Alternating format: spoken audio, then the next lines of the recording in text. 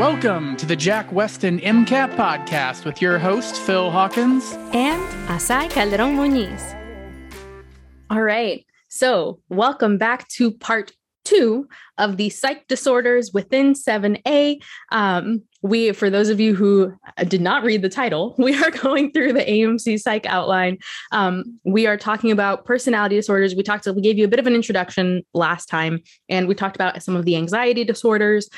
Today, we are going to be continuing that conversation, not with anxiety disorders, but with some others. And we're really excited. This is the stuff that we enjoy geeking out about, in part because you're studying for the MCAT, right? So we like geeking out about MCAT related things. Mm-hmm. And this is what you're going to be working with in the future, even if not directly. So even if you're not interested in psych, even if you're not interested in or psychiatry or psychology as professions, right, within the medical field, you will still be working with patients who may have some of these mental health disorders. You yourself may have some of these diagnoses. You might know people with these diagnoses. So this is something that we're excited to talk about. Yeah, there's some very interesting disorders in today's session. Some of my like top 5 most interesting diseases and disorders. So I'm excited about it because there's some that are just so strange. So the first one we'll be starting off with is not strange, but it's probably one that a lot of people know about, but maybe not in its full glory, so to speak, in its full intensity. There we go. Right. So the first kind of set of disorders that we're going to be talking about today are the trauma and stressor related disorders. Now, it's not just one, right? So the name you're probably thinking of, PTSD, post-traumatic stress disorder, right? So this is the one that of this category you are most likely to see on testing. There's another called acute stress disorder that when you're unlikely to see on test day. I'll talk about the difference between the two, but we're just going to dive right into PTSD, so post-traumatic stress disorder. So just again, whenever we can, we'll try and throw some prevalence and rates at you so that way you have an understanding of how prevalent it might be. So again, you don't need to know the exact numbers. PTSD lifetime risk is about 10%, 9%, if I'm not mistaken. But right, that's a lifetime risk. It's still actually pretty common if you think about it compared to some of the other disorders. So it's not going to be as common as depression, right? But it's going to be more common than schizophrenia. And if you think about why that might be the case, right? PTSD and stressor related disorders they're not just going to fit like under the biomedical. There's a really big biopsychosocial component, right? Because they're based off of having witnessed or experienced a traumatic event. Now, the reason I said that a lot of people may only know part of the story with PTSD is that people really think, okay, PTSD, it's a veteran coming back from war, right? And they are the ones who are going to experience and have PTSD. And then people just stop there a lot of times. What they don't realize is that it's not just war trauma that can cause PTSD. So PTSD can come from directly experiencing a trauma. It can come from directly witnessing a trauma. There's also something called secondary or secondhand trauma, which is really interesting. It's having like learning about it with respect to someone who's like close to you. So trauma has like these, if you think about like just finger projections, and I don't know why I'm thinking of dendrites right now. So yeah, throwing some biochem in there. But if you think about it, right, there's so many different ways that people can experience trauma. What might be traumatic and a traumatic experience to one person may not be traumatic to another person. And so there's a lot of nuance in terms of who might develop it and what experiences might develop it or might promote the development of PTSD. Now, something that's really important to note is that not everyone who experiences a traumatic event will develop PTSD, and not every experience will produce it, right? So there's like, not everyone who experiences this type of trauma will experience it, and not everyone who experiences like, someone might experience different types of traumas, and then only one results in PTSD, for example, or like the cumulative effect of them. So maybe think, okay, so Azai, like you're telling us a little bit about this, but like, what is it? Right. So PTSD is diagnosed based off of, so the first criteria, it's got to be longer than a month. You heard us talk about the DSM having a timeline kind of situation there. In this case, it's used more to differentiate between acute stress disorder and PTSD, basically long period of time, right? This is not something that a week after, you're having these symptoms, then it goes away. So some of the symptoms that people might be having are intrusive symptoms. So they might have memories of the traumatic event coming in, and it's not something that they're choosing to think about. It's just they can't get it out of their head. Kind of like a flashback is how a lot of people reference that. It's like you're experiencing the event again, but really you're just remembering it. Yeah. And so there's also, they might experience that in terms of their dreams. So having nightmares. Right. So nightmares are a really big component. They might have, and this is different from dissociative disorders, but they might have dissociative symptoms. Right. So a lot of people talk about having like being able to like see themselves from a distance. Also just like intense physical responses. So you mentioned flashbacks, right? It's not just the mental component. It can also be a physical component. The person might physically feel like they are back in that traumatic experience. So not only are they having these symptoms, but now remember, we talked about action changing and behavior changing too.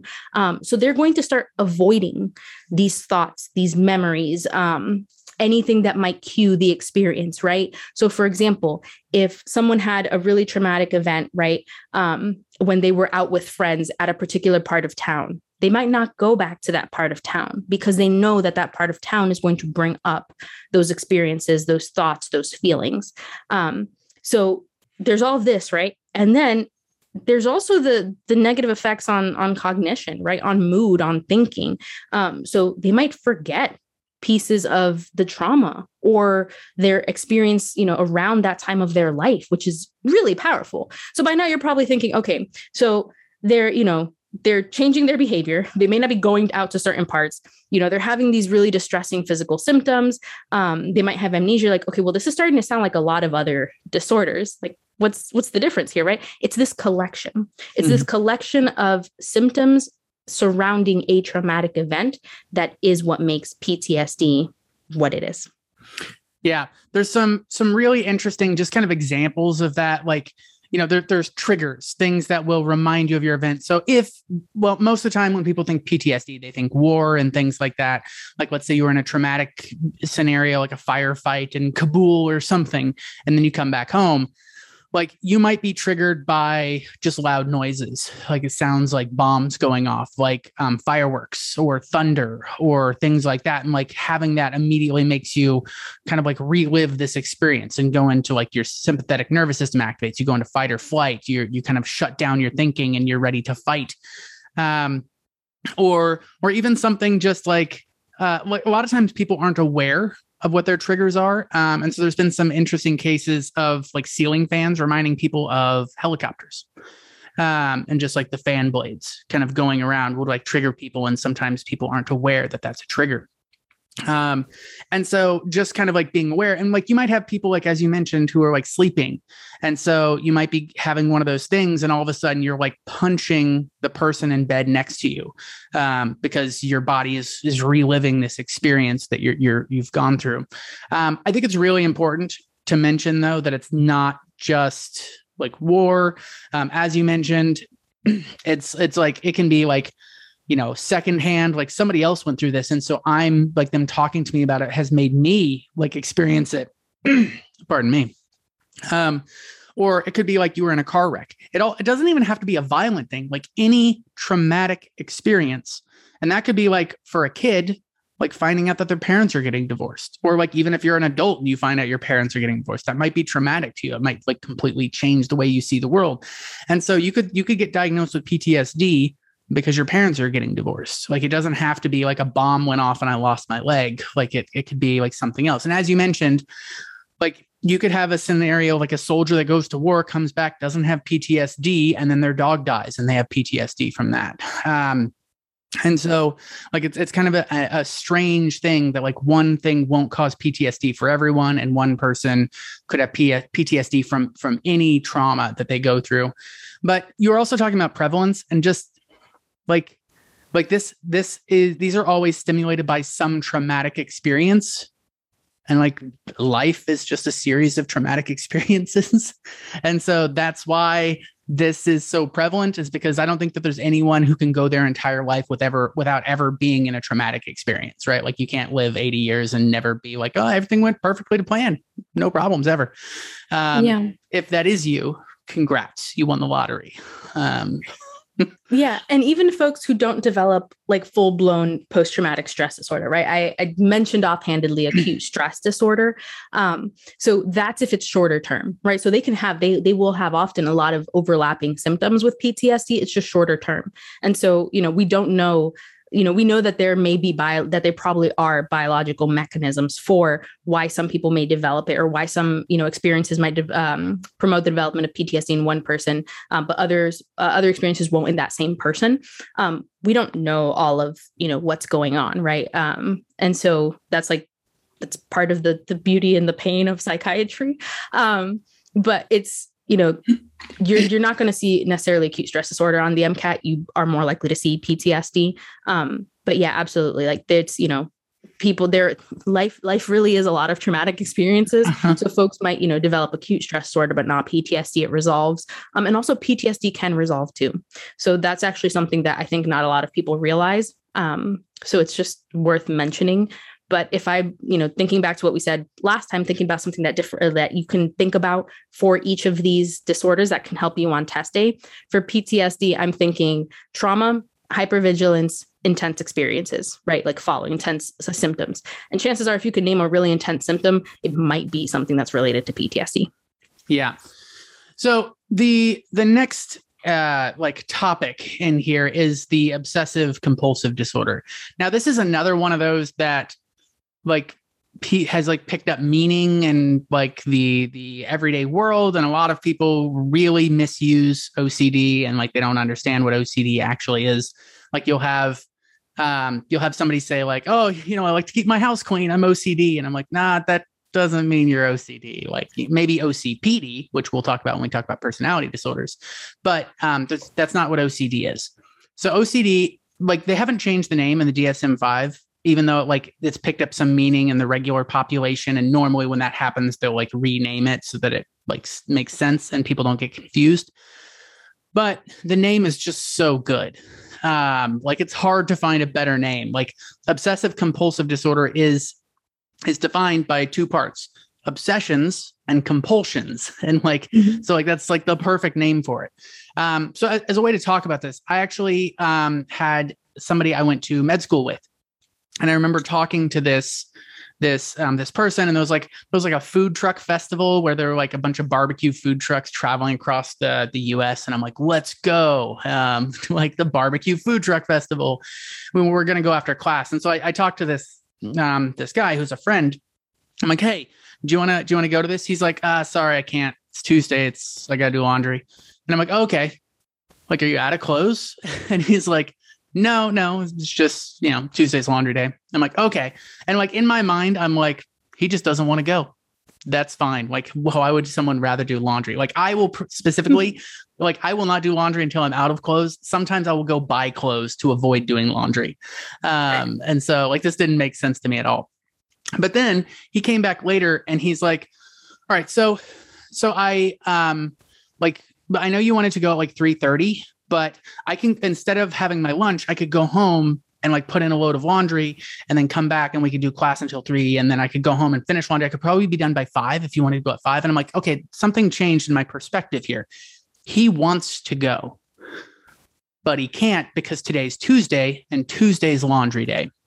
And so his brain has this obsession, this thing that it gets caught on. And so obsessions are thoughts that stick with you, repetitive, that you can't get rid of, kind of like a song stuck in your head. And so in his head, it's Tuesday, which is the day I do laundry. So I have to do laundry because it's Tuesday, because Tuesday is the day of the laundry, and it's after Monday, and yesterday was Monday. So today's Tuesday. So I have to do laundry today because it's Tuesday, and Tuesday's laundry day, and laundry is done on Tuesdays, which is today. And his brain's caught on this thing. And so that's the obsession part, where your brain is caught on this one idea. And the compulsion is what you have to do to release that. And so for him, it was just doing laundry. like once he did laundry, that obsessive thought released, and like he could go about his normal day. Now, that is like a relatively minor case compared to some people with OCD. Like people who like they have to knock on a door 3 times. I think Sheldon Cooper from Big Bang Theory. Like there's definitely some OCD there. Like if you don't let him knock the 3 times, his brain's caught on it, and like he can't talk about other things. He can't do anything until he gets that 3rd knock in, because his compulsion is 3 knocks to deal with like the obsession of like going through a door and like, you know, visiting somebody. And so I think that that's really important, and you have to have both of them. If you just have compulsions, you just have obsessions, it's neither of those is OCD. You got to have both the cognitive brain caught on an idea and the compulsion to release that. That is what OCD is. Yeah. And thinking, you know, right, we're trying to bring this back to the MCAT as much as possible, as much as we love talking about, you know, its application in the broader world. So that's a really good point, right? You have to have obsessions, thoughts, cognitive, and compulsions, behavior. And so you can think about all the other times that in psychology, right, in the psych-soc section, you've seen cognition and behavior paired together, right? And so that is prime ground for the MCAT to relate to topics, and then test you on both, right? So this is part of why we go through these, so that you can have that reference in your mind, but always recognize, and I think we said this even at the very beginning of our podcast series, the MCAT will often make connections between ideas, and you have to be able to differentiate between ideas as well as see their commonalities, which is why we always try and do these comparisons and contrasts whenever possible, or we try and let you know, okay, this might be where you get stuck. This is how you can, you know, move past that. So then thinking about kind of another place where students might get stuck. So another type of psychic disorders is the somatic symptom and related disorders. So there are 2 types of disorders in this category that may be confusing at first glance. And so that's the somatic symptom disorder, which is where the name of this category type comes from. And then there's illness anxiety disorder. So this is the one that Phil mentioned was previously called like the hypochondriacs, right? So in somatic symptom disorder, you might also see somatoform disorder as another name for it. You have a physical symptom, you have a somatic symptom, and you are stuck on it, right? And you are really concerned about that symptom and what it might mean. So it's, for example, if I have developed, you know, nausea, and I'm saying, okay, like the nausea meant, and this is where I want to be careful because this is a rational thought. What's coming next out of my mouth, it might be related to COVID, right? In this pandemic, that is a very serious possibility. Yeah. But then I might go and say, okay, but it might also mean that I have, you know, a tumor in my stomach. It might also mean I have this, right? So it is the symptom that is central to my concern. A real symptom. Yes, exactly. It is a real symptom, right? There is something that can be, you know, explained, measured, etc. Then there's illness anxiety disorder. It's not that I have a specific symptom that I'm concerned about, you know, developing all of these disorders regarding that symptom. It's that I'm concerned about developing a disorder, an illness, right? And so in this case, I might be constantly on the lookout for, you know, oh, well, if I have this new symptom, like, you know, it might be this. And then, oh, but is this really a symptom? I don't actually know. Okay, well, you know, I don't want to go there because I'm concerned that that might increase my chances of developing whatever, right? So in one, the real symptom is my source of very broad concern regarding developing illness. In the other, it's I'm very concerned about developing an illness, right? And that's what's going to preoccupy my mind. So subtle difference, important difference. Somatoform symptom, somatic symptom, you have the symptom. Illness anxiety disorder, anxiety about developing an illness. Right. I actually had a patient who came in that like fell like at a bus stop and hurt their knee, and they came into the clinic, and they're like my knee really hurts, and like so we did like x-rays, and like everything was fine. It was like a little swollen because they fell, and I'm like, all right, well, nothing really wrong, you know, take some Aleve or like naproxen or Tylenol or, you know, something, just an NSAID. And they're like, okay. And they came back the next day, like my knee really hurts. And I'm like, I know you fell, you hurt your knee. And I'm like, so we like redid an x-ray just to be sure. Nothing was like we need surgery or anything like that. It was just like a sprain. And like the patient was really complaining about the pain. And I'm like, well, I mean, we could give you like morphine or something like that, being aware that this is something that, at first I'm like, maybe this is just drug seeking behavior. But the patient was like, no, like, I don't want to do that. Like, I don't want to do things like that. My knee just really hurts. That patient came back 3 times. Every time, like, my knee hurts. And I'm like, I know you fell, your knee's going to hurt. Like, you sprained your knee, you're everything's okay. And so this kind of like caught on a symptom and thinking that it must mean something. And so there's a real symptom there that, kind of tying that to something else. Also, I just want to side note, my brain went a completely different place when you said, like, I was feeling nausea, and I'm like, I know where everyone's going with this. I'm like, all right, young female presents with nausea. Where my mind went was not where yours went. Like any female with nausea, pregnancy.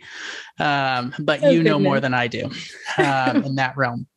So sorry, the reason I mentioned COVID is because that's like a rational concern, right? Yeah. So the idea with somatic symptom or somatoform disorder is that it's like disproportionate, right? So the first part, like saying, oh, it might be COVID or even it might be pregnancy, right, is a rational response. But if I get stuck on that and then I'm thinking, oh, it must mean that I like have a tumor in my stomach, right, like stomach cancer or something, right? Yeah. Exactly. Yeah, but for sure. That's a very good point. I did not think of that you're at just all. you're like, I know where you're going with this. I'm like, yeah. And then you said COVID. I'm like, nope. But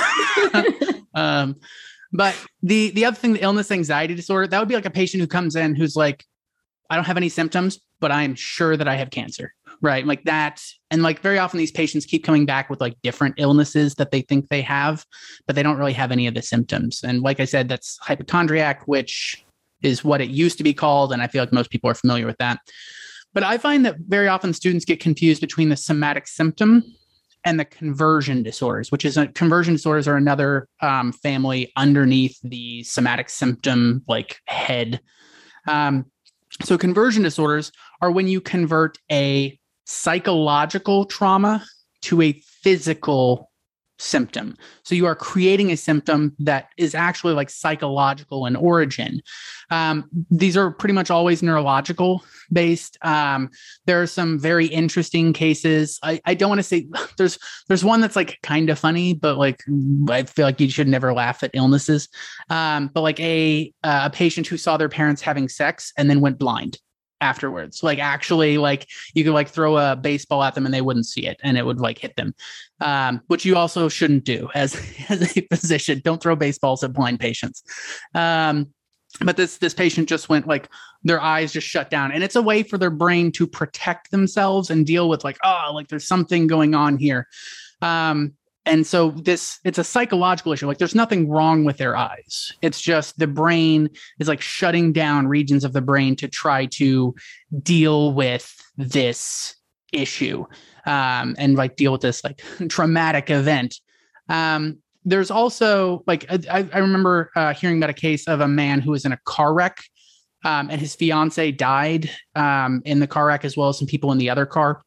And afterwards, he was like walking with a limp because his like leg wouldn't work properly, like the motor in his leg. But like doing all the like experiments and like looking at the nervous pathways, like everything was fine. It was just a conversion disorder. Like the guilt of the thing like manifested itself as like my leg doesn't work properly or I'm blind or something like that. Super interesting because the problem is psychological in origin, but it's being converted to a physical, measurable symptom, which is it's kind of the opposite of the somatic symptom disorder, where the somatic symptom, there is a symptom, there's not like, and it's real, but like people think it's something bigger than that or something else. With conversion disorder, no, there's something else that's causing the symptom, but the thing causing it is all psychological. And just another thought that kind of came to mind, right? There will be instances where someone has a symptom that isn't, like you were saying, isn't caused by a physical or known biological cause, right? So that may be because it's, related to conversion disorder. It may be like, we don't really know. In that case, that's like a diagnosis of exclusion, right? So a lot of the other disorders that we've talked about, you kind of screen into them right? And there are also some that you will screen into by screening out of others. Everything else, right? Yeah, There's no exactly. test for conversion disorder. There's a test for everything else, and if everything else doesn't work, then I guess it's psychological. Yeah, exactly. So you would still work up the patient who, the child who came in no longer being able to see. You would still do a full workup on them, right? So like these are just kind of things that are worth kind of thinking. Again, you're hearing me say that a lot recently. I'm going to have to find a new one. That might just have to be my catchphrase. But you have, it's also important. I want to mention this before I forget. Like we're having these conversations and we're keeping them light because, for the most part, because like we want to make sure that you can stay engaged and whatnot. Please know that there are scenarios where you should not be like joking about a disorder with like a patient, right? Because that's you never want to disrespect a patient. We're having these conversations and we're like keeping light of it because it's very general. It's not specific to a person, but also we're staying engaged. So I just want folks to be cognizant of that. I'll admit I have some ulterior motives when I like give these examples, is because I know that example will stick with you, and that's why I do these. And so like the idea of like I saw my parents having sex and now my eyes don't work, like that like in like reality very serious, but in kind of like a big picture thing, like it's kind of a strange thing kind of happening. So I don't like it with a patient, like that's a very serious thing for sure, but like as an example, it's just kind of an interesting thing. So thank you for couching that. Like I don't want to come across as like callous and awful, but I also want to like teach, and so like whatever I can do to make students remember stuff best for long term is how I want to do it. Yeah, it's almost like a dirty mnemonics that people use to study in the MCAT, right? It's like you're not a bad person because you use a dirty mnemonic to remember whatever you remembered, right? But it's what sticks. Yeah. If dirty mnemonics meant you were a bad person, then every doctor is probably a bad person. But they don't share the dirty mnemonics with the patients, right? Like, how do I know which bone in your hand is injured? Well, I have this mnemonic. Like, no. So there is one more disorder under these somatic symptom disorders. And related. So there's somatic symptom disorder, sometimes called somatoform. There's illness anxiety, which used to be called hypochondriac. There's conversion disorder. And the last one is factitious disorder. This one is super interesting. This is the one that I was talking about at the very beginning of like, this is in my like top 5 most interesting disorders. So people with factitious disorder, this also used to be called something else. Munchausen is what this used to be called. You may be familiar with Munchausen or Munchausen by proxy. But what factitious disorder is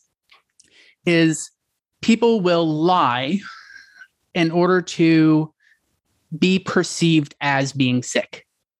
So these people are actually don't have something wrong with them, but they want people to treat them like they're sick. And sometimes it's so severe that people will do things to themselves to make themselves sick. Like they will like drink bleach or like, cut their leg or like not like as like a, like cutting is like a anxiety stress thing, but like, like I sawed my leg off and like, now I'm really sick and you guys should take care of me.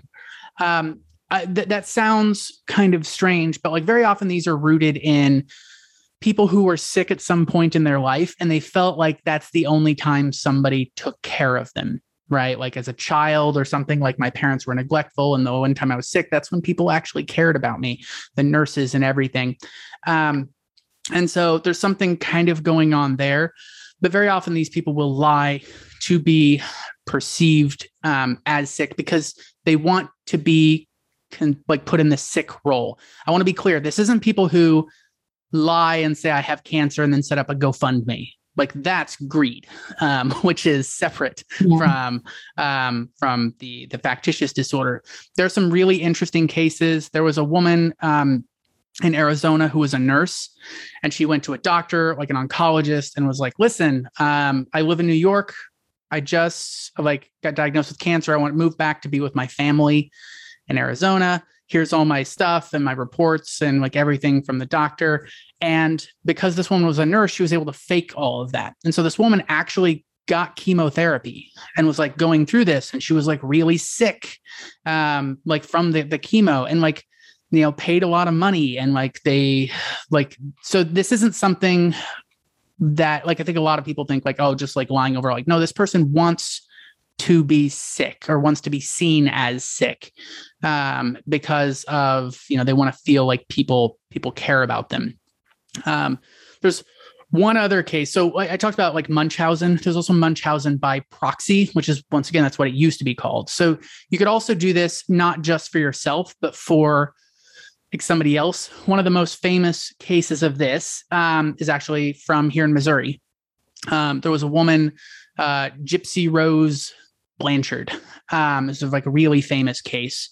And there was a mother who had a daughter, and the mother sedated the daughter. And every time they went to the doctor, the mother convinced the doctors that she was developmentally disabled, when she wasn't, because the daughter was sedated and drooling and out of it, and couldn't interact and with language and things like that. And so the mother kept this daughter sedated, got her diagnosed with all sorts of things, including, I think, leukemia at one point. And so the daughter went through chemotherapy because the mother was somehow able to convince the doctors that she had leukemia. And so this girl's whole life, she was sick, and from the medications that her mom was giving her, and the therapies, and she was wheelchair bound, and she was sedated a lot. And that is factitiousness by proxy, where the mother didn't want people to think she was sick. They wanted people to think her daughter was sick.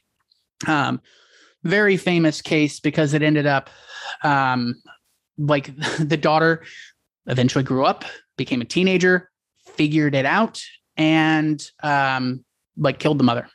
And so now the daughter is in prison for murder. But it's a super interesting case, criminally and medically kind of going on there. And that's it's probably the most famous case of factitious disorder that exists, as far as I know. I think there was even a Netflix movie about it. Yeah, when you said the name rang a bell. Not the specifics of the story, but definitely the name. So I have two thoughts, but to respond with very quickly. So the first is, if folks have ever watched TV shows related to medicine, so House or Chicago Med. So there are episodes that show this, and I will say, sometimes I question whether they have someone who is an MD or something similar with them when they're writing these things, just because I don't know the accuracy of everything they demonstrate. But they do have, some of these Munchausen's by proxy, fictitious words, factitious disorder by proxy, shown in there. And I think the second thing is on a slightly more serious note, because you mentioned children, and you mentioned convincing the doctors that her daughter was developmentally disabled. So there are certain populations of patients that we have to make sure that we are extra aware that we're doing our best with, right? You always want to do your best with patients in general, right? You always want to give your best to a patient because they're trusting you with their life, with their health, with who they are as a person. In the same way that we, pay extra close attention to elderly and look for things like elderly abuse, with, pregnant people, children, right? But also individuals with developmental disorders or with disabilities in general, with chronic illness, right? Making sure that you still engage the patient, making sure that you're still, trying to communicate, even, for example, even if the patient is nonverbal, right? There are nonverbal ways of communicating, making sure that you're still trying to engage them.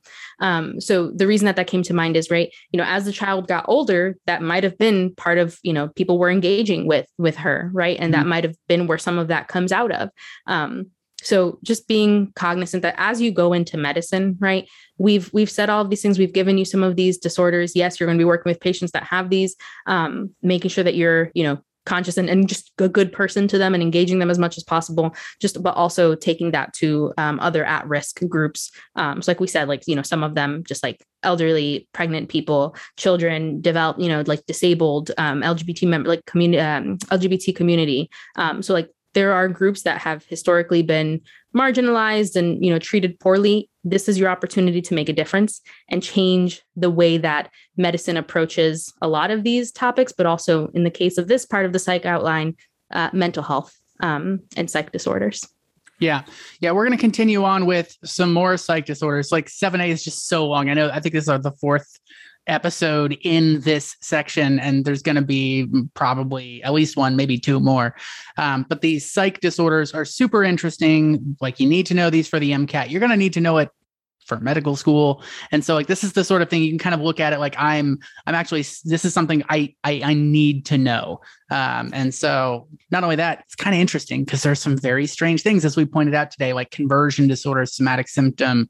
Basically all the somatic symptom related disorders are super interesting, including the factitious disorder. But you can also, do what you can to help change the perception of things like OCD. Because a lot of times people will joke around with OCD, and it's not like it's, people misunderstand what OCD actually is. And like being aware of these things in the media as well. You mentioned House. And you were talking about like the factitious disorder for Munchausen's. So I was thinking of conversion disorder, because at one point, like, House like convinces himself that his leg damage was like all in his head, and then he's like, all of a sudden he doesn't have a limp and he can run for miles. And so, like, I think they were trying to say like, oh, it was a conversion disorder, and then like later on they're like, oh, turns out no, there actually is something wrong with his leg. And I'm like, well, then how did he run? Like, what happened there? And so you have to be kind of aware that sometimes, in the pursuit of trying to make something interesting, they bend the truth a little bit, and that's something you need to be aware of. Yeah. And it's interesting because I hadn't thought about like House himself. I was just thinking about the general episodes, but also a quick note to y'all that are, if you made it this far, if you find these conversations interesting, right, the psych disorders, feel free to share this with other people in your life, even if they're not studying for the MCAT. We find these topics interesting aside from the MCAT. If some people in your life might be interested by them, feel free to share this video with them too. Yeah. That's like, also, if you like have seen a bad depiction of one of these psych disorders in TV, like just from House, like we came up with like a couple today, but like I'm sure that all the other ones have them, except for Scrubs, because Scrubs is the best. I think it was actually rated as the most accurate of all of the medical dramas, because most of the weird stuff is happening in his head, and like the actual patient care is like actually makes sense. But yeah, we're going to continue with this, talk about more psych disorders, and we will see you next time.